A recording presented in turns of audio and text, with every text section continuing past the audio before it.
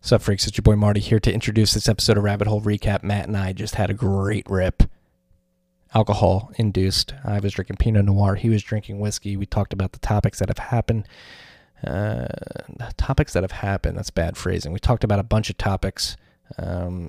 New, fresh content since we last met and congregated on Monday. I think you guys are going to like it. It gets very passionate towards the end. Sorry if the decibel levels of the sound get increased towards the end from my mic particularly. I got very passionate.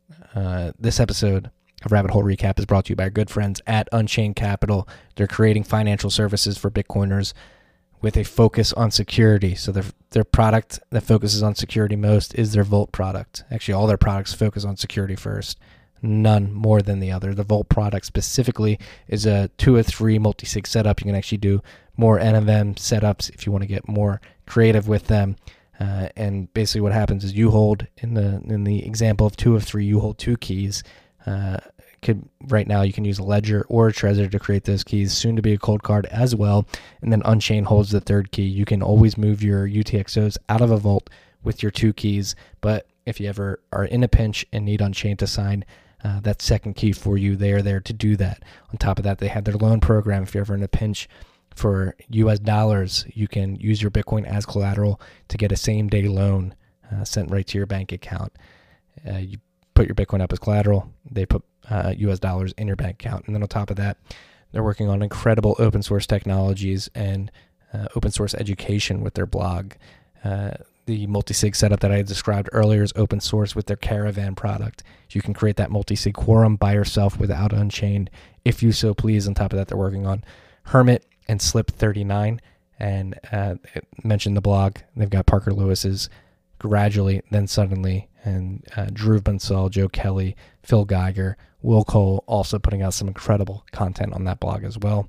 This episode of Tales from the Crypt, Rabbit Hole Recap, is also brought to you by our good friends at the Cash App. Shout out to the motherfucking Cash App. They've been doing an incredible job trying to help people through this crisis. Are we calling it a crisis? Is it technically a crisis already? Might be. They did a random cash giveaway today. I saw Jack quote tweeted somebody asking how Cash App can help get these stimulus payouts directly to people via Cash App, because a lot of people that have Cash App don't have traditional bank accounts and they use Cash App as their bank account basically. And it's incredible what new wave banking is doing for usability and the ease of use and accessibility, that's the word I was looking for, to money and monetary services in the modern day. On top of that, they are letting you guys stack sats. We already know all about this. You can stack sats, send sats, receive sats, sell sats if you so please. They're making sats to standard as well. If you have Android right now, you should be able to make sats to standard on your app. iOS, we got to wait a little bit longer. And I hear they're rolling out auto buys as well. On top of that, they have Cash App investing. If you're buying these stock market dips, today it ripped. If you're waiting for that dip and your favorite stock is still a little too expensive, you can buy a sliver of that stock, as little as $1 to be clear. And because Cash App is directly connected to your bank account, there's no 4 to 5 day waiting periods. You can start investing today. Cash App Investing is a subsidiary of Square and member SIPC. So go download the Cash App. When you download it, if you haven't done that already, use the code STACKINGSATS. That's one word, STACKINGSATS. You're going to get $10, and then $10 is going to go to our very, very good friends in Chicago at Owls Lacrosse. That's Owls Lacrosse.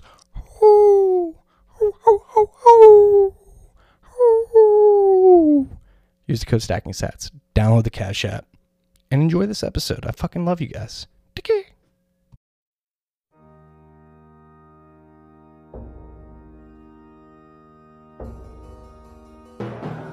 You've had a dynamic where money's become freer than free. If you talk about a Fed just gone nuts, all the central banks going nuts. So it's all acting like safe haven. I believe that in a world where central bankers are tripping over themselves to devalue their currency, Bitcoin wins. In the world of fiat currencies, Bitcoin is the victor. I mean, that's part of the bull case for Bitcoin. If you're not paying attention, you probably should be. What is up, freaks? Welcome back to Rabbit Hole Recap here for our Thursday rip. Ooh, Matt's got some whiskey. I've got some wine. I'm going to relax here. It's a sunny day where I am. Looks like it's a sunny day where you are. It's beautiful over here. Been a crazy week. We had a good rip on Tuesday. A lot to talk about then. There's still a lot to talk about now. It was a lot Monday, is happening. It was Monday, Marty. It was Monday. It was Monday. Losing track of the days. I was a lot angrier earlier this week. I was a lot angrier until this afternoon, until I had a conversation with Michael Krieger from Liberty Blitzkrieg. That episode will be dropping in the morning. He's got me feeling a lot more optimistic and positive. So let's keep a positive, optimistic, forward-looking tone on this Rabbit Hole Recap. Oh, I'm always optimistic. There's no need for a reminder. Yeah. Though I'm sure we will go on tangents where we do get a little angry. Right now, I guess we'll start. We don't have this on the list, but important to note, last night we had a difficulty adjustment, a pretty big downward difficulty adjustment, negative 16%, I believe, rounded. That's rounded. It was negative 15.95%. But yeah, to block 622,944, I believe. Second largest in history, right? Yeah, and the second largest in history. The largest in the ASIC era. If you were, and if you're looking at block times as this period, it's still pretty slow. Hash rate's fallen pretty significantly over the last week. Blocks are coming in still, even after the negative 16% difficulty adjustment at 11 minutes and 50 seconds, so almost 2 minutes more than the 10-minute target. With that being said, the price is still hovering around $6,724. The average fee versus subsidy, I think, is up a little bit more. Since we spoke on Monday, it's 3.54%. Average fees are around 0.44 Bitcoin, and that's over the last 2016 blocks. So, yeah, it's an interesting era of hash rate right now. There's a lot of confluence going on with the price falling. Obviously, the last few weeks it has recovered well. S9s are at the tail end of their life cycle, so I wouldn't be surprised if a lot of them are being turned off. And then HUD 8 actually came out. I don't know if you saw this. Did you see HUD 8's announcement? No. They came out and announced that they shut down 35% of their miners recently. So that's definitely contributed as well. I wonder how much of it is the price fall and how much of it is just like coronavirus logistics issues. Because HUD 8's explanation was the price. Yeah. But I mean, they don't control that much hash, right? So how much? Nothing. I think probably less than 0.5% to 1%. Right. So I wonder how much of it was, because when you think about it, when your employees are quarantining themselves, and when you're like trying to move things around and deal with all this other shit, I could see how it could create a stoppage of operations. So I wonder like how much of it is hash that won't come back online, and how much of it is hash that, regardless of price, is going to come back online. Or come online for the first time. Well, that too, of course.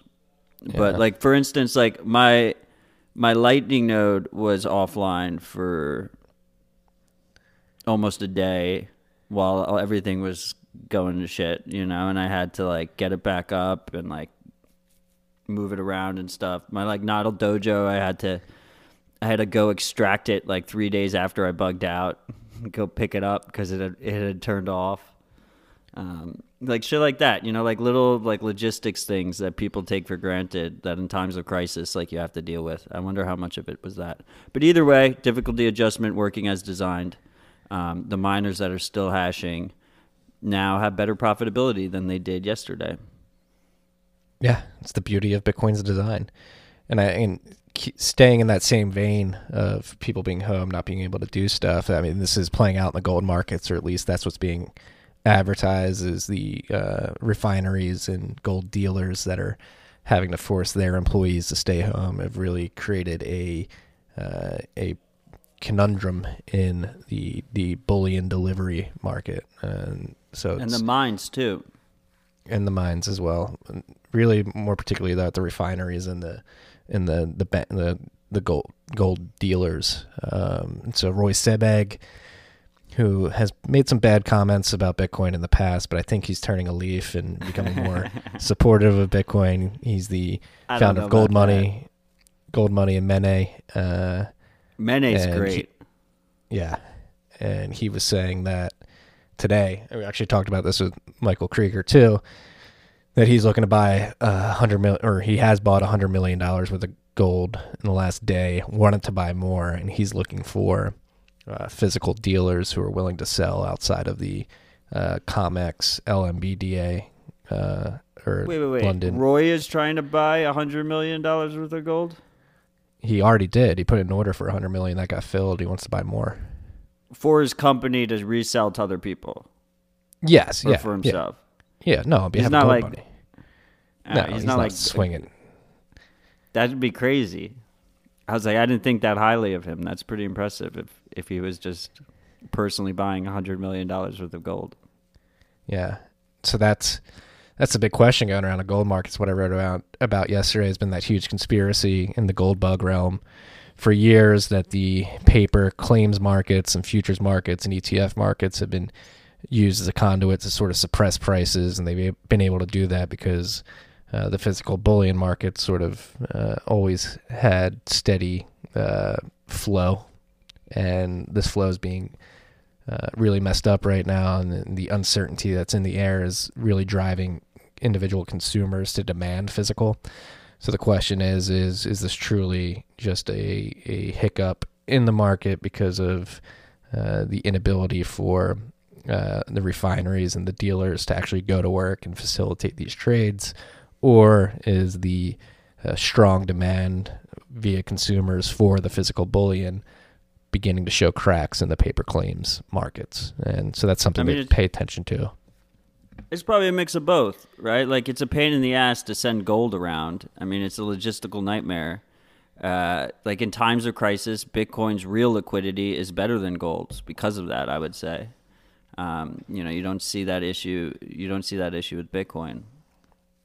That's the beauty of Bitcoin. I mean, imagine buying $100 million worth of gold and trying to have it delivered to you within a day. That sounds like a fucking nightmare. Like, with Bitcoin, you just paste a fucking address. Yeah. Make sure you triple check too. Triple check. If it's 100 million, you should probably triple check. That's for sure. Yeah, and use something like Caravan on an air gap device so that you know that you're not getting a copy swap there. Yes. So I would check phone calls, everything. I don't know.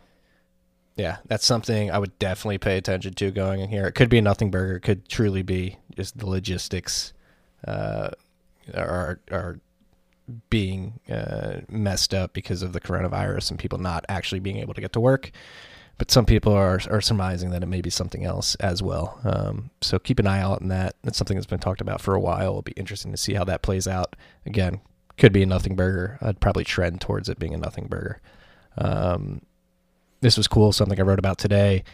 Matt Alborg, who's put the team on his back, particularly dissecting data about how Bitcoin's being used in emerging economies, particularly in Latin America. He, via his Open Money initiative, dropped some new content yesterday. Highly recommend you guys go check it out. I wrote about it today in the Bent. He basically dissected the effects of the rolling blackouts that Venezuela went through last year, around this time last year exactly, actually, and how that affected local Bitcoin markets in Venezuela and actually around the world, in Latin America, in the U.S. even. The blackouts, which did not allow people to use the internet, had an effect on local Bitcoins markets in Venezuela, in Colombia, Peru, Argentina, and the U.S. And the way they were able to prove this is they overlaid the average transactions that should have happened with the actual transactions and the internet connectivity over time. And it pretty pretty starkly prove that demand on local Bitcoins across many markets dropped when the internet wasn't up in Venezuela, which led Matt to conclude that Bitcoin's being used very heavily as a remittance rail for Venezuelans and people trying to get money in and out of that country. Yeah, one side of the majority of trades is usually a Venezuelan, was basically Yeah. where his analysis came out. And he has great charts. The charts are awesome. Yeah, they're beautiful charts. And no, he got some anecdotal evidence too. With he did some interviews with traders, Venezuelan traders on local Bitcoins, and yes, remittance and Bitcoin's being used as an alternative rail to move money in and out of Venezuela, and Venezuelans are either converting that Bitcoin quickly into bolivars or dollars as quickly as possible. But via the anecdotes he was able to collect by talking to some of the traders, some people in Venezuela are working for Bitcoin, some are believe in the technology and are stashing a bit away for long-term holds. Others are using it to pay U.S. dollar invoices, and it's just really interesting the way Bitcoin's being leveraged in Venezuela by Venezuelans and people trying to interact with the Venezuelan economy. I mean, I've seen a lot of haters say that because it's used as a rail, that doesn't count as the safe haven narrative. And I just want to say that I feel like it all falls under safe haven, because whether you're using it as a rail to get U.S. dollars, or you're actually holding it yourself, or you're earning it and then using it as a rail, it's providing safety in that capability of being able to obtain what you want to obtain. So I think it all falls under the same category there. No, that, and it's getting people who are using it as a rail more comfortable with it as a technology. And again, I say this a lot, there may be an order of operations to this thing, and this may be one of the low-level operations necessary for the people of Venezuela and the people interacting with Venezuelans to develop the confidence to believe that Bitcoin could be successful in the long term. So very bullish, I thought this article was. Yeah, I love Matt's work. Everyone should check it out. Yeah. Obviously, we will link to that in the show notes. This is really cool. You'll be able to describe this better than I can. Rodolfo sort of teased us with this earlier this week, but CoinKite, which is the creator of Coldcard, and OpenDime has released a Coldcard adapter. You can power your OpenDime or Coldcard from a standard 9-volt battery now. What's going on here, dude? Yeah, you can power basically. So, one of the things that a lot of people wanted to do with their Coldcard is, so the way the Coldcard is designed, you don't have to connect it to a computer. You can use the SD card to shuttle your information back and forth. So immediately what people wanted to do was connect it to battery packs.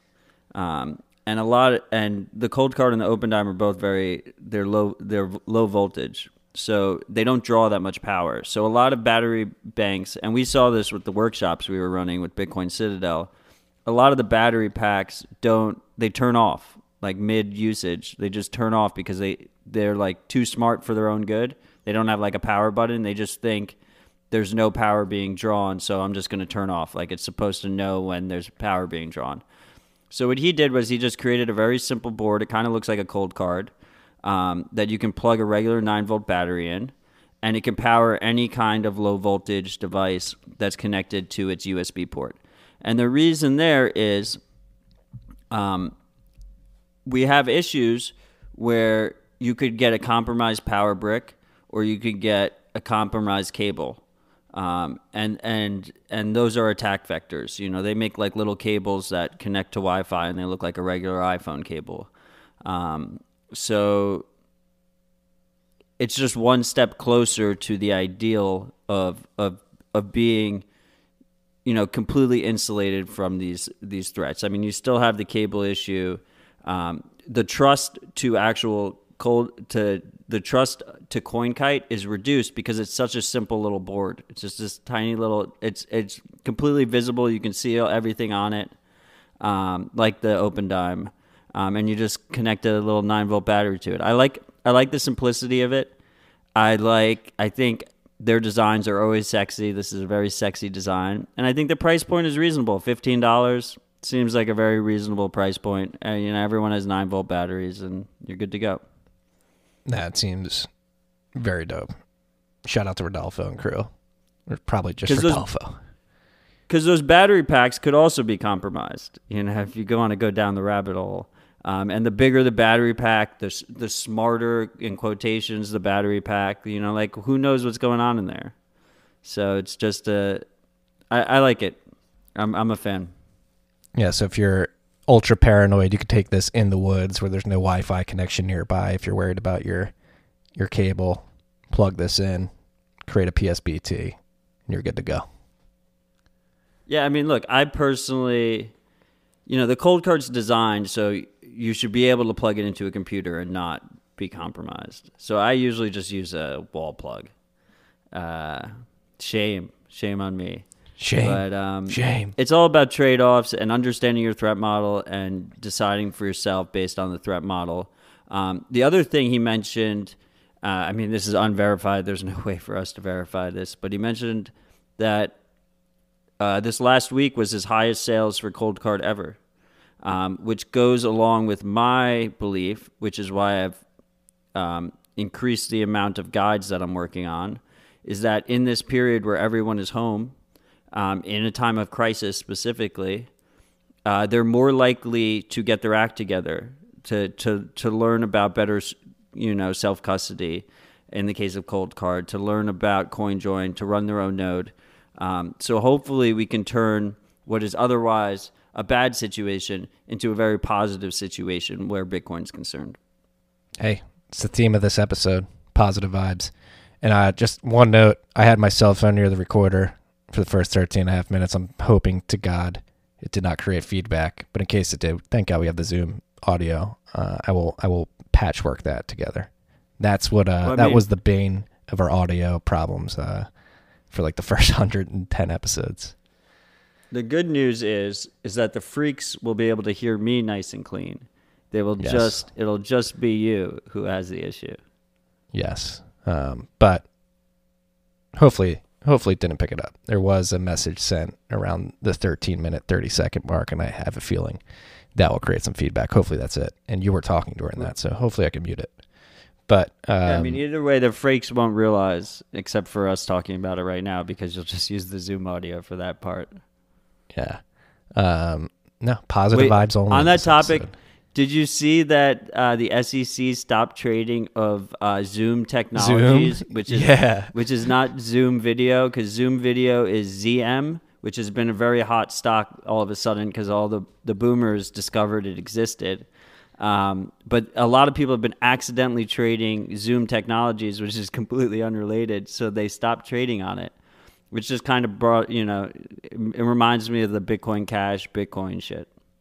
Yeah, I hope some of the executives at Zoom Technologies took some profits there, because they went up like 100%, didn't they? They were up more than real Zoom.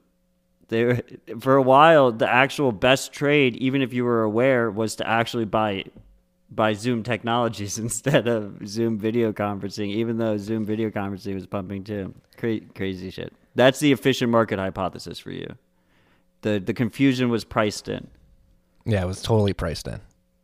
Market had it covered. It's completely efficient. Had coronavirus, the halving's priced in, coronavirus is priced in, stimulus bills priced in, everything's priced in. Don't even try to make speculative bets. It's all priced in. Why even try? Did you see the ZBD SDK explainer video? I'm fucking hyped about it. Very great video, high quality production, and I like the way they marketed their product. They're saying, hey, game developers, and just as you would spin up a AWS cloud, Azure cloud, if you want to form fit your game and make it so your users can get actual value out of the time they're putting in, we're going to set up a similar service that allows you to connect to our nodes and facilitate these payments in game for you. And I mean, not physically, but you connect to our infrastructure and we'll help you facilitate that stuff. And I think it's a great service, and this is something that's been speculated a lot about with Lightning particularly, is like what type of services are going to be built on top of it. They're obviously going to be service providers at some point, and this seems like a great early example of that coming to market. Yeah, basically their SDK allows any game maker to easily add Bitcoin as they kept saying Bitcoin, but really it's Sats. Yeah, to add Sats as their in-game currency. We are going to link the video in the show notes. You guys should check it out because that's shit's right up my alley. I got super hyped when I watched that video. I just freaked the fuck out. I was very excited. I think Sats, I think we are going to see, and a lot of people disagree with me here, I think it is going to be a major use case is gaming. I think, and you know, part of what we've seen in this crisis is that is this move to esports, a lot more live gaming type of things. And I think people want to put money on the line because they're fucking people, and people like gambling. Gambling is good. You know, people like doing it. It's fun. Yeah. Hopefully it comes to market for Dave Portnoy's sake. Have you seen what he's been doing? Best trader there is. He bought so Dave Portnoy, founder of Barstool Sports, my old boss, degenerate gambler. The gamblers are searching for things to gamble on, and Dave has turned to the stock market at probably the worst time to become a day trader in the history of the markets. So hopefully for his sake, gaming add Sats become the standard of gaming, value accruation, and then you can bet on that as well. So you don't even actually have to game. You can just bet on the games. And like we were talking on Monday with NASCAR and F1, moving simulations to Twitch, it seems pretty possible. Like imagine if you get could you use Zebedee? Could you use their SDK, to build gambling functions like on Twitch? They should totally call it the ZDK, first of all. I did like that step of the time. Andre, look, free tip. I want to bet on Formula One esports races with Sats, and then I want the winner to get a portion of the cut. So the more people that are gambling on it, the more the winner gets. Like they'll still have a regular prize, but they'll also get a bonus. Hey, Lewis Hamilton, if you're listening, man, if you're a Bitcoiner, let us know. We'd love to have you on the pod. Do it, Lewis. I'm a huge F1 fan now, by the way, if you freaks didn't realize. I know all the drivers. It's been 7 days now. It's huge fandom. Yeah, I know everything. Hey, update. Tails 4.4.1 is out. It's an emergency release to fix security vulnerabilities in Tor browser and Tor. What the fuck's going on, Matt? Update. I'm not sure what's going on. Have you freaks, we've talked about Tails before. Tails is it's the best way to use Tor. It's put out by the Tor Foundation.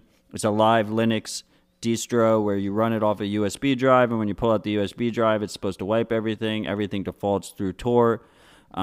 So as a piece of software, it is one of the most important things to keep updated. It doesn't seem like any of your data is at risk. It seems like it's a Tor problem, and the update is going to prevent a major denial of service vulnerability that affects Tor relays and clients. The attacker could cause Tor to consume a huge amount of CPU, disrupting operations for several seconds or minutes and creating patterns that could aid in traffic analysis. All right, so it is a data leak. I mean, Tor in general has tons of Sybil issues that are just at the fundamental level, it's just pretty much impossible to solve. But they try their best, and it's a very important piece of software. So, hey, and put this out there. I've had talks with Brian Lockhart in person, and some people believe that Tor is just a huge honeypot. We're like the deep state. I'm half. I assume the NSA can figure out what you're doing, especially if you're running a Tor hidden service. Maybe not if you're just like a regular Tor user, but like it depends on your threat model, right? Like if your threat model includes the U.S. government, man, like you're fucked. That's very difficult to add them. It becomes a lot easier if you remove them from your threat model. But that's the reality we live in. So I do think that Tor is the majority of Tor contributors are very good people that are trying their fucking best. And I'm very supportive of the project. And I think it's very important for Bitcoin, specifically the Lightning Network. So we should be supporting them, but we shouldn't like have blinders. We should be trying to improve there and have better alternatives going forward. But right now, it's like it's our best bet. Yeah, no, and weighing the options, either use it in conjunction with a VPN, and I think that gives you a pretty good shot, and that's better than the just going naked on the internet, going raw dogging it on Chrome browser. Look, it's definitely if you're running if you're like running on a Mac and you're using Tor browser, that's best case scenario on your Mac. Like there's no better scenario there. Is it perfect? No. When you add VPNs into the mix, there's all these other nuances involved. Are you using a hosted VPN provider? Is it your own VPN? Is it your own VPN, your own hosted VPN? What is the server you're using it on? Are you using Tor underneath? Are you using Tor underneath the VPN? Or are you using the VPN to connect to Tor? And what's your threat model? There's like a lot of different nuance there. But for most people, if it's something super important and you're running Tor browser, you're probably in the best situation you'll be in. But it's always important to remember it's not perfect. I'm very happy we got onto this discussion because yes, a lot of nuance to this. Nuance. It's probably our favorite word on this podcast is nuance. Take all this into consideration. Again, we're on a path. We are striving for ideals here. Nothing is ideal out of the box. It may never be ideal. We just try to get close to those ideals. But while we're on this conversation, reminded me, shout out to Bitcoin core dev Carl Dong, who's been doing huge work with Bitcoin to create reproducible builds via Geeks so that you can have more certainty in that the code that you're bootstrapping when you download and use Bitcoin is actually the code that you think it is. He also made a very dope service for our favorite VPN, which is Mullvad. Here's the announcement tweet. Hi friends, if you know me, you know how much I love Mullvad. Mullvad's VPN, their account number system puts them at light years ahead of VPN providers. So I made a service that lets you top up your Mullvad account using Lightning, vpn.sovereign.engineering. So this is a really cool thing. If you're using Mullvad and using Bitcoin to create these tokens, which is how they work, or how Mullvad's account system works, it seems that Carl has created a service that allows you to just top it up via Lightning on the go, which is pretty dope. And he has a Tor hidden service that he's running for it, which is important to use if you're going to use it. Otherwise, you will dox your IP address to him with your Mullvad account number. So that's important. I like to see it. I love Mullvad. I think I also agree that their account number system is the coolest fucking thing ever. I modeled Final Message off of that system because users aren't good at usernames and passwords. And they leak a bunch of information by itself, especially if you have an email address associated with it. So Mullvad doesn't even take that. In terms of Mullvad, I just do the yearly subscription. I don't really see the need for a Lightning payment there. I pay with CoinJoin, and once a year I do it. I send them $80 worth, and that's there's no reason for me to use Lightning for it, but it is a pretty cool little tool he built there, especially if you're doing like month by month or something. Yeah. Different use cases for different people, different strategies for different people. I do the same thing. I buy the yearly account and just top it off. And it's worth noting that Mullvad has accepted Bitcoin for the longest fucking time, and they actually rolled their own They have their own, you know, they don't reuse addresses. They have their own little implementation there. I remember someone was trying to like pitch them on BTC Pay, and it's like, no, they already got something going there. It's working. Yeah, and I am very happy with Mullvad as a VPN service. Sorry for doxing my VPN service, but it's just very user friendly. It's automatic, works. It lets me know when my internet connection's down. Doesn't let me surf when the internet's down, and closes all connections. Very happy as a customer of Mullvad. If any of you guys are listening, we're open to sponsorships.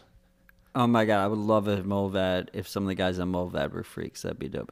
It's worth mentioning that when you use these hosted VPN providers, the main advantage they give you is that your ISP or internet service provider can't see the traffic, but you're moving that trust over to Mullvad instead. Yeah. So if Mullvad is acting in bad faith, you know, they say they don't keep logs and whatnot, that could be an issue. Now, you could run your own VPN. You could host your own VPN in your own server that you control locally, or in a virtual private server, you know, that just some VPS somewhere that is run by a service. The benefit of using a hosted VPN is that you share your IP address with a bunch of people. So like if you go to like Bitfinex or something, it's not like one IP is one person. If you access it from Mullvad, they might have 1,000 different people accessing from the same IP address. So you're able to hide in that anonymity set of the crowd there. Yeah, yeah. Again, a lot of nuance to all this. Yes, be aware. Be aware. We do not have all the answers. We are giving you insight into how we view all of this. And when it comes to this VPN, Tor, privacy stuff, Matt has thought a lot harder than I have. But I'm happy to have some direction and Matt's help. Yeah, we're learning and taking you guys along with us. Yeah. Speaking of that, speaking of direction from Matt Odell, you dropped the latest TFTC guide on Graphene, the Graphene operating system installation on Google phones, particularly the Pixel 3a, correct?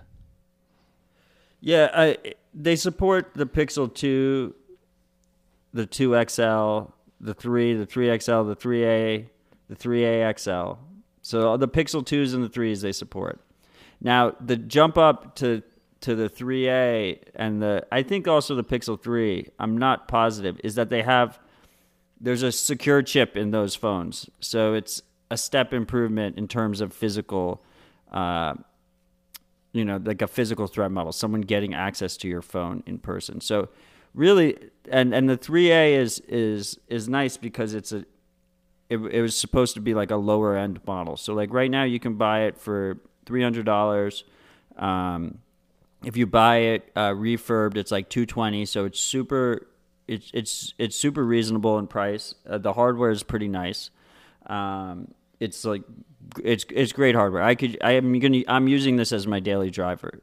Now I can, but I had to do the guide first.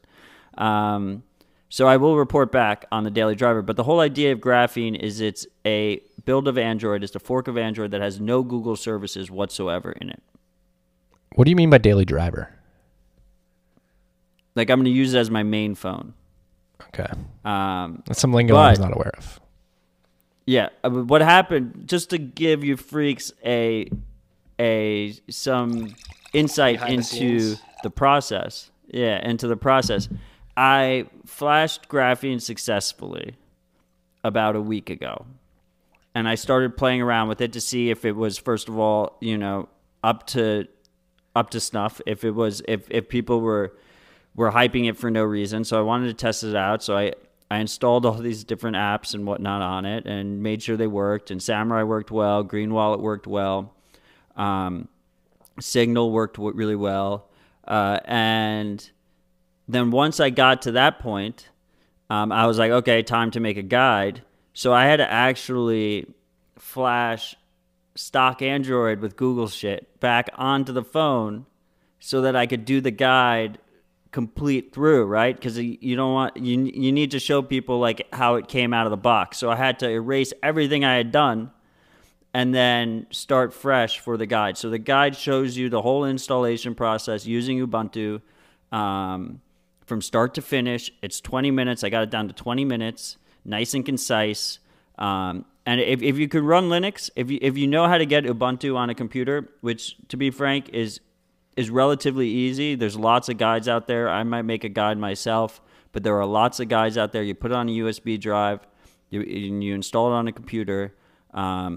You can do this. There's a little bit of command line. I list all the commands.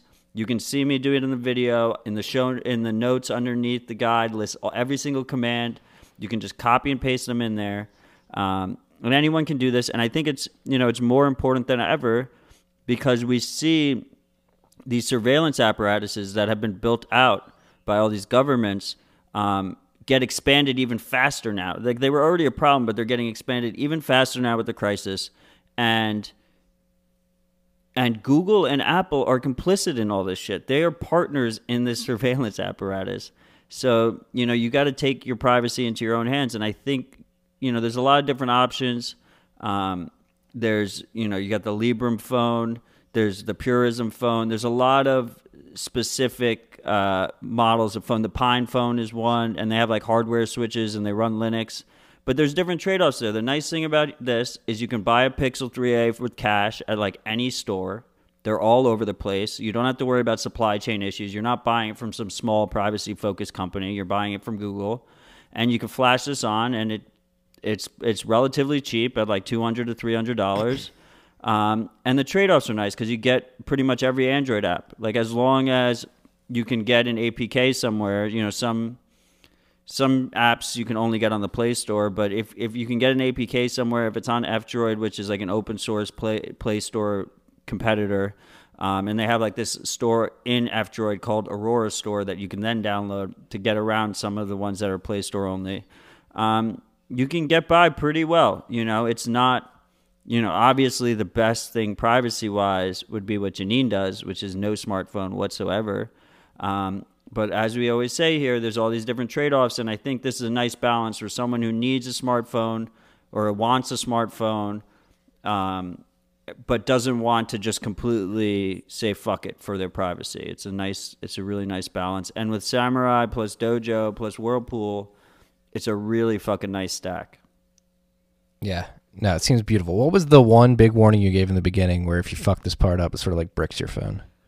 Oh, no, I mean, you probably won't brick your phone if you're using a Pixel. If you're using a Pixel and you're following the steps that I laid out, it's very doubtful you'll brick your phone. But if you try and put it on a different type of phone, it's like hit or miss. There is a possibility that you screw up a step and you could brick something. So it's important for us to cover our ass. So I put a little cover my ass thing there. I also put when you unlock the bootloader, it's a security mechanism. When you install new software, it wipes the phone. So you need to back up the phone. I put that disclaimer there. The Verizon branded Pixels do not work. I personally don't buy carrier branded phones in general. I think no one should buy carrier branded phones, but specifically the Verizon ones you can't unlock. So that doesn't work. I put that disclosure there. One other thing I wanted to mention is Graphene is a small project, and they do accept Bitcoin donations. So if you like what they're putting out there, you can go to grapheneos.org/donate. I think it's really important that we support these privacy-focused products because, if we don't, I don't know who will do that. So it's really important that we do. So consider doing that. And I know me personally with these kind of donations, I like to use my toxic change from CoinJoin. You got some, on Samurai, the lowest is 0.01, 1 million sats. So you have like a 70 million sat UTXO sitting there, or 60 million sat. It's not 60 million. 700,000, 600,000. Yeah, exactly. Thank you for my poor sat conversion. If you have like a 600,000 sat UTXO sitting there, that's toxic change that you can't combine with other things because of that toxicity, just send it over to Graphene. Yeah. Think about that toxic change. And Matt, I'm going to tip my through the video. Cheers, you. You freaks don't understand. These videos take Matt like 7 to 8 hours, and he puts a lot of effort into this, a lot of preparation, and then a lot of patience in actually creating the videos. So cheers to you. Thank you for your service. It's my pleasure. This is why. Yeah. I think one by one we can improve this situation. That's the only way we improve it. You know, we only improve it through running code and supporting code. Collective individual actions. That's what's imperative, and that's the important part of that statement is individual actions. You need to take responsibility over your own self, and then the collective actions of many individuals will get us to a better spot. And a perfect segue of why, or a perfect reason of why we should use graphene segues into our next topic, which is this really scary video that got shared in a group with us earlier today. It's a company called Tectonics Geo, and they basically posted a video 2 days ago on Twitter showing the true potential impact of ignoring social distancing. So through a partnership with Xmode Social, Tectonics Geo analyzed secondary locations of anonymized, quote unquote, I mean, they didn't put it in quotes, I'm putting in quotes, anonymized mobile devices that were active at a single Fort Lauderdale beach during spring break. So basically they posted a video that said, hey, via our technology, we were able to pinpoint metadata of people congregating on a beach in Fort Lauderdale. We were able to siphon that data off, and did you see they circled it on there like the UX? They just circled it. Yeah. They just circled it. They could just circle a protest the same exact way. Just circle a protest and track all the protesters. Yeah, so they circled the people on the beach, spring breakers on the beach, and then in an attempt to prove how the virus could spread if somebody were to have it on that beach and then go home from spring break, they basically followed everybody via their cell phones across the country. And I mean, it was pretty scary. Like, yeah, if somebody did have the virus, was spreading it there, and they all got it and went through the country. It spread across the country pretty quick. Yeah, but they should not have that fucking data. There's no such thing as anonymous location data, because you just, well, first of all, they're pulling way more than just a location. You know, they have a unique identifier for the phone. Some of these companies pull like Wi-Fi networks they're connected to and stuff like that. But then you just cross-reference it with where the location is moving, and you know you figure out where they live and where they work, and you know all these different things that make it not anonymous. Like this whole idea that you could have an anonymous fucking location data is the biggest crock of shit ever. And this already existed before Corona, but now they're actually being very brazen about their capabilities. Like you could just circle, like I said, you could circle a protest instead of a beach full of beachgoers and see where all the protesters go that have phones that are on. And that's very dangerous. We're you know, this is a fucking issue. And it's important that I just want to go back to graphene for a second. Graphene helps you with a lot of the location tracking, but when you have cell tower triangulation, where they take 3 cell towers and see where you are in between them. So even if you have location tracking off, they can get a pretty good idea of where you're located. And graphene doesn't solve that. Like if you have a SIM card, you're susceptible to that. And the only way you can really avoid that is to use prepaid SIMs that aren't connected to your identity, and to rotate them so that if they ever get connected to your identity, that you don't like give up everything. And that's very hard to do. In a lot of jurisdictions, they make it very difficult to buy SIMs with cash without your identity. It's a very difficult process. It is still possible, fortunately. And New York, actually, is very easy. You just go into one of those phone stores run by immigrants, pay them in cash, and they usually do not take your identity information. One other thing I wanted to mention with graphene that I forgot is they did release their new update yesterday, I think, which was really good timing on the guide. And the cool feature they added is, we've talked about how iCloud your backups aren't client-side encrypted. And the reason Apple says is because they say that users will forget their password, and if they forget their password, they can't get their backup for their phone. So it's just to help users out. But really what it does is it provides a backdoor access to your phone where the government doesn't even have to get physical access to your phone. They can just go straight to iCloud and see everything in iCloud. What Graphene just did was they added something called Seed Vault, which is by the Cadillacs Institute. I want to get the spelling right for that institute. But the idea is, it's the Calyx Institute, Calyx Institute. They make this piece of software called Seed Vault. And what's really cool about it is it creates an encrypted local backup, and the encryption is a 12-word seed phrase, which Bitcoiners are very comfortable with. So you can then take that backup, you can put it on a USB drive, you can put it in cloud storage if you want, or somewhere else, depending on your threat model. And you need the 12-word seed phrase to access it, which I think is a very elegant way to have private backups, because backups are important. You can't just say no backups. People want backups, and this is like I think is a very elegant way to handle it. Yeah. See, I mean, graphing wasn't on my radar at all until you brought them up in the conversations leading up to this. Oh, I can't speak right now. In the conversations leading up to this tutorial. It seems like it's a dope software, and again, like, the ideal is to strive for these open source softwares that make things a lot easier and a lot better for privacy and sovereignty, particularly. God, there's so much nuance to take into consideration with all this stuff. Like the Fort Lauderdale spring break tracking is just like, fuck. How fucked are we already? Like, is it even worth fighting back?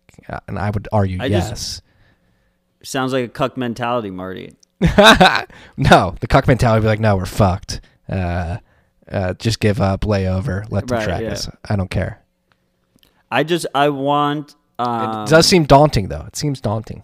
Right. I don't want people to feel overwhelmed, because every little bit helps. Like, as long as you realize that nothing is perfect, especially for the average user, that you'll never hit perfect, that's fine.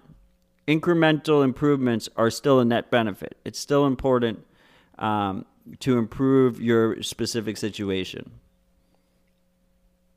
Yes. No. And again, highly recommend, after listening to this, go listen to the Liberty Blitzkrieg episode I'm going to drop tomorrow. And if you're listening to this after the 26th that I dropped at some point in the past, there is a lot of optimism, and I think there's going to be a great awakening after this particular crisis. 2008, obviously, we had Occupy Wall Street, and there was a little bit of an awakening, and I think that's what incited people like me and you to go seek out alternatives like Bitcoin and set down this path of creating content around self-sovereignty and freedom in the digital age. I think this particular crisis, which is a combination, and we'll transition this conversation into what's going on with the stimulus bill and everything that comes with that. I think we're going to hit a tipping point now where this is a combination in my mind of like 9/11, 2008 financial crisis, and all wrapped into one. So 9/11, we had the Patriot Act, where they tried to take they did take civil liberties from us, leveraging our fear. 2008, just pure financial crisis. They used that to bail out the elite class. And now we have basically a similar crisis with the coronavirus, where civil liberties are being taken. Like the CDC, if this stimulus bill does get signed by President Trump and passed by the House, it seems that the CDC will be getting $500 million to create an app within 30 days that tracks us and whether or not we have been sick, gotten the vaccine, et cetera, et cetera, et cetera. Then on top of that, we're also bailing out. Yeah, we're not getting the chip. Don't get the chip. But on top of that, they're bailing out the elite class again. So it's a combination of those two things rolled into one. And I just think, maybe I'm too optimistic, but I think this is the impetus for another great awakening, probably with more effect than the 2008 crisis. But Marty, they're paying us off with a $1,200 check that we have to pay taxes on. Why can't we just take the fucking taxes out ahead of time? We have to pay taxes on that? Yeah, you got to file your income taxes based on it. Oh it's my ridiculous. God. Wow. Why even pay taxes? They can just print the money, dude. It's basically I haven't had time to handout to like all the tax preparation software and whatnot. Oh my God. Fuck All right, no, we're trying to keep a positive vibe here on this episode, but Uncle Marty's a few glasses of wine deep. Fuck these people. Are you kidding me? Like 2 weeks ago, is everybody's getting $2,000 a month plus $1,000 per kid, and now it's just one $1,200 payment they got to pay taxes on? Go fuck yourself. Yeah, it's fucking bullshit. And then they want to take our civil liberties too. They're going to start tracking us. They're going to start using metadata, making sure we got vaccine. And they're not going to roll it back. They're already doing a lot of that shit, to be fair, yes, but they're going to escalate it. But now it's written into law, and like we have less recourse if we want to fight back. You take that if this gets passed, you take that to the Supreme Court. They're like, hey, it's a law. There's nothing you can do. And they are bailing out. It looks like the stimulus bill passed the Senate with flying colors. I think it was like 97-0. 96-0. I think one withheld. So now it has to go through the House. So it hasn't gone through the House yet, but it does have a bailout for cruise lines and Boeing, right? Burn it the fuck down. We're taking Ben Hunt's words here. Yeah. We know he's not a Bitcoin ally at this point, but burn it the fuck down. Meanwhile, we have the economy shut down. We have the government telling us that coronavirus is bad, but we shouldn't wear face masks. They're telling us that face masks don't work, but standing 6 feet apart works, which, okay, bullshit.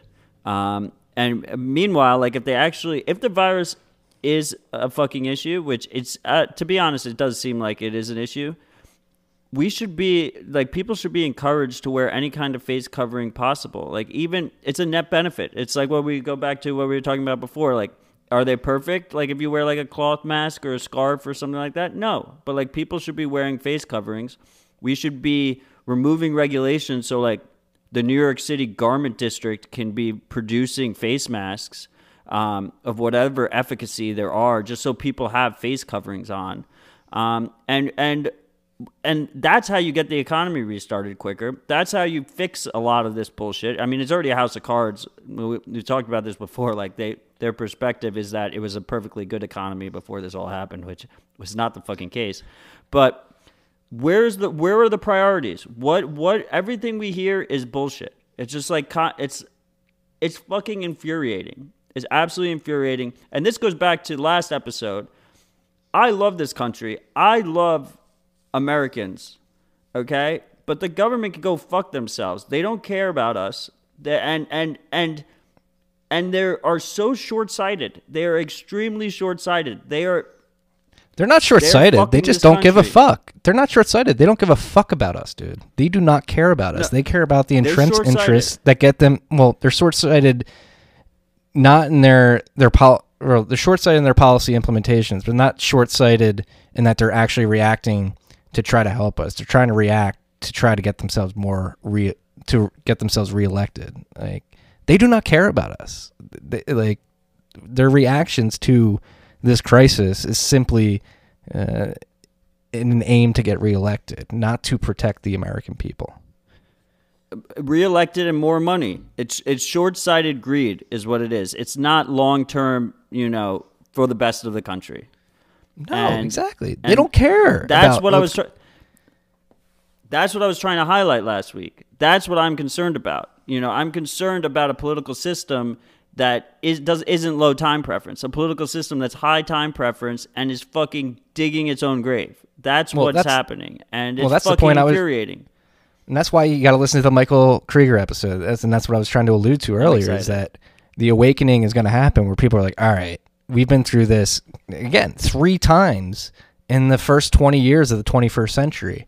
And we were young when 9/11 happened. We were in college, high school going into college, at least me. You were in college already as the 2008 crisis. And now we're considered adults, and we've seen some shit in our lives. We've seen a lot of shit in our lives. That's actually crazy. The first 30 years of our life, what we've seen, 9/11, dot-com bubble, 9/11, 2008 crisis, and now this crisis. We are pretty hardened warriors in the battle against the state and their fuckery. Like there is going to be a great awakening, and then couple that with the Zoomers who have never known a world without the internet. the pace at which the incumbent system moves is just not fast enough. And that's being blatantly highlighted with the mask situation that you just, why the fuck do people need to go hand out, head up to the FDA? Like, can we please make some masks to get on people's faces so they don't spread the disease? It's fucking so fucking stupid. It's infuriating. Just the 2008 collapse was actually like the first 3 weeks of freshman year at business school for me. That was it's a great way to get educated. Yeah. No, I was a year behind you, and I was like, you freaks have heard this story, but it's just like, we've seen some shit. And I looked, my dad's a Gen Xer, and this shit has fucked up his career like many times. Like, he's been very successful at what he does, and then like every 8 years a little crisis comes around and throws a big wrench in it, you know. How about the market? How about the S&P going up over 6% at the same time that the news came out that 3.3 million people jobless? It doesn't make any sense. The height of the 2008 crisis was like 500,000 people or something. Oh my God. See, this is what's going to awaken people. Some dystopian bullshit is what that is. But luckily, it's because they scared people out of holding cash because of the fucking stimulus and infinite QE. It's like, we're just going to take your cash is going to get devalued unless you plow it back into equities. Oh, and hey, just buy the index. Don't try to pick stocks. Just buy the index, passively invest. Passive investing is the way to go. The stock market is historically going to go up from bottom left, top right, or may have a hiccup in between. This is not a hiccup, people. This is a puke. Like, this shit is not gonna, like, maybe it may recover, but we'll have a Japanification. I don't think we're ever gonna have. I don't think we'll ever go 100 to 200% above the all-time high that we reached a couple months ago. Again, like, I don't think that's coming back. Demographics are not going to allow that. And then on top of that, even if it does do that, as has happened for the last decade, most of the people in the country are not going to benefit from that appreciation. That's not the economy. As the stock market, and the people that own those assets are much well off than your average American. It makes more sense when you realize the dollar is losing value. Like, we might hit all-time highs again. But if you price it in gold, there's this chart floating around where you price the S&P in gold. Like, we didn't hit a new all-time high. The last cycle was the all-time high. We were like halfway there this time. Because if you price it in, if you price your markets in shitty money, you know, this is what happens. Like, you hit new all-time highs all the time. I thought we were going to stay positive, but now I'm so pissed off. Fuck these people, man. We should price the S&P in Dogecoin. Then we'll hit all-time highs all the time. Doge. Fuck these people, man. It's insanity. But luckily, turn it back positive. We have tools in place. Thank God we have Bitcoin this time around. Like, you have the opportunity to opt out. Thank God we have communication tools that are, even though Twitter is not great and it is censoring people, I think it is still good enough that we can communicate with each other. These net benefit. And on top of that, there's more open source software. People are starting to build out mesh networks and stuff like that. We're starting to be able to send Bitcoin transactions via satellite waves, radio waves to satellites, excuse me. I think we're in a much better spot to create a bottom-up revolution this time around than any point in the last 30 years. Like, we have tools that we can use and are using. We are using Bitcoin. This is why we do this fucking podcast, is to wake people up that these tools exist and we can use them. We are using them. We will continue to use them. They're only getting stronger, and more and more people are only waking up to the fact that the incumbent system does not work. It is not sustainable in the long run. I think we're going to see a renaissance. May not be in 3 months, may not be in a year, 2 years, 3 years out, 3 to 20 years from now. I think we're really going to see a strong pendulum swing towards people actually building shit that lasts and is actually anti-fragile, to use an Inserto buzzword. Bitcoin and Bitcoiners give me hope. You know, I'm able to communicate encrypted with friends from all around the world that share the same exact mission. And that just frankly was not possible before. And it's super, you know, it's empowering. Fantastic to see. It makes me happy. It's empowering. Yes, the individual is getting empowered. But it's how I keep going on. It's my passion, and I share that passion with people around the fucking world. And that's fucking cool. You know, that's really cool. And I'm optimistic in that respect. But when it comes to, you know, nation states and specifically our nation state, very, very pessimistic. What is a nation state, though? Who makes up a nation state? We do. Again, going back to the comment earlier, we're gonna fix this with the collection of individual actions. It just honestly, it takes speaking up, standing up, saying, "Hey, fuck you. We're all humans on this earth. Who are you to tell me what to do?" Especially after you fucked up the world to this extent. Like, and the technologies now exist where you can take that power and you can leverage technology like never before to protect yourself against these entrenched, typically state powers. Like, we have the opportunity here. And again, that's why I'm so optimistic. And even though it may not sound like it, there is a positive message here. Like, I think we are going to fix this because the technology exists. It's there. People are getting angrier and angrier, and they're going to seek out alternatives. And luckily for us, this time around, alternatives exist. People are very much working on them. They're very enthralled by them. And I think, again, Pandora's box has been opened. There's no shutting it at this point. There's no forgetting about how Bitcoin works. Once you know how Bitcoin works, you don't forget that. You don't go back unless you're like a buttcoiner and say, Bitcoin's going to fail. Or not that Bitcoin's going to fail. Once you know how Bitcoin works, you understand its distributed nature and how powerful it is, you don't forget that. Like, you don't revert to the incumbent system.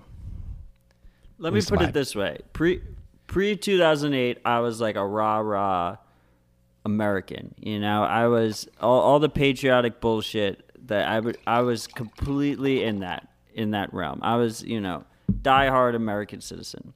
Now I consider myself more a citizen of the world. Where, you know, I have friends around the world from all different countries that I share very strong bonds with. And I feel like we're all in this together.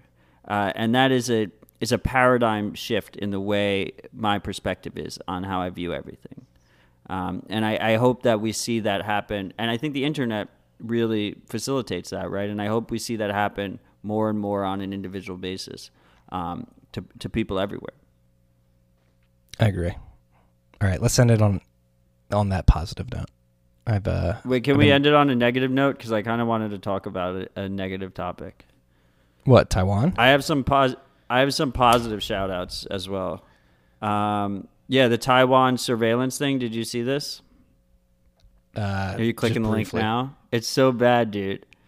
You got to see the tracking they're doing in Taiwan with the excuse of the coronavirus.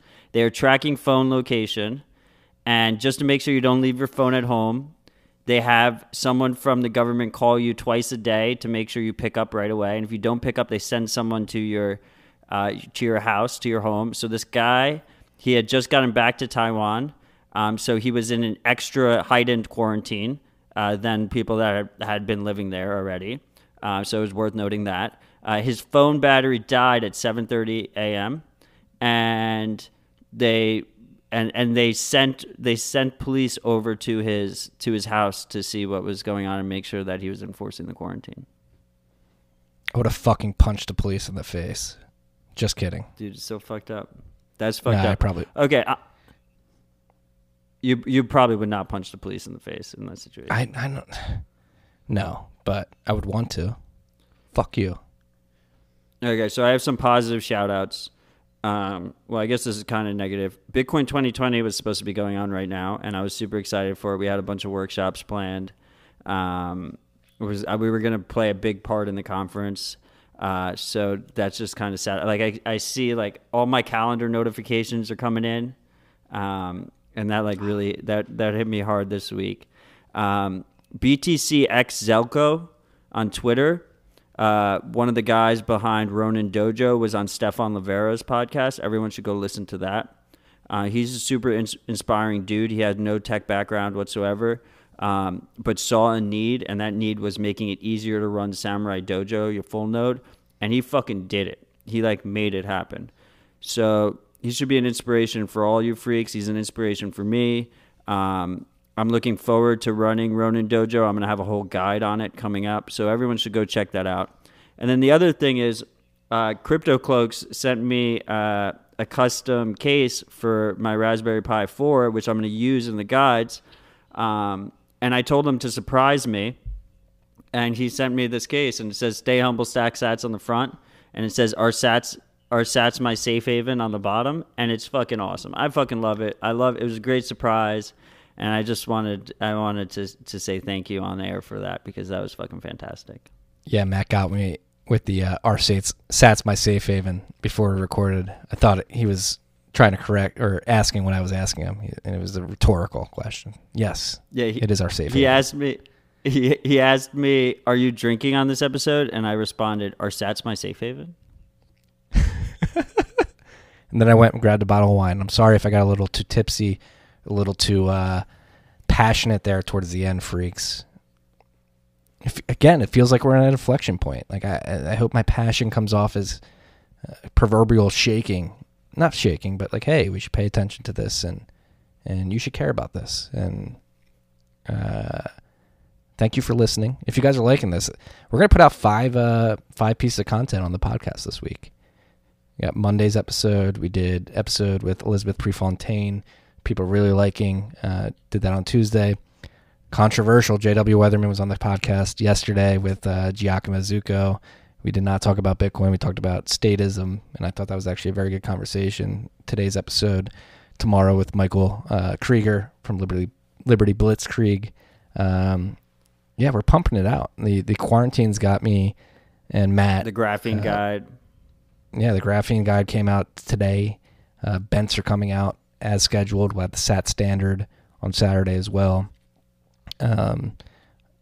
I'm more motivated than ever. People are, again, going back to it, I think people are going to be seeking alternatives after they smell the bullshit coming from the incumbent system, from the empire, and that's what we're here for. I'm happy that you freaks are here. If you guys are liking it, please subscribe wherever you are, wherever you're listening. If you guys want to give shout outs, go to tftc.io/contribute. And if you want to throw donations our way for any reason, you can do that there as well. I love you, freaks. Donate to Graphene with your toxic change. Stay humble, stack sats. Peace and love.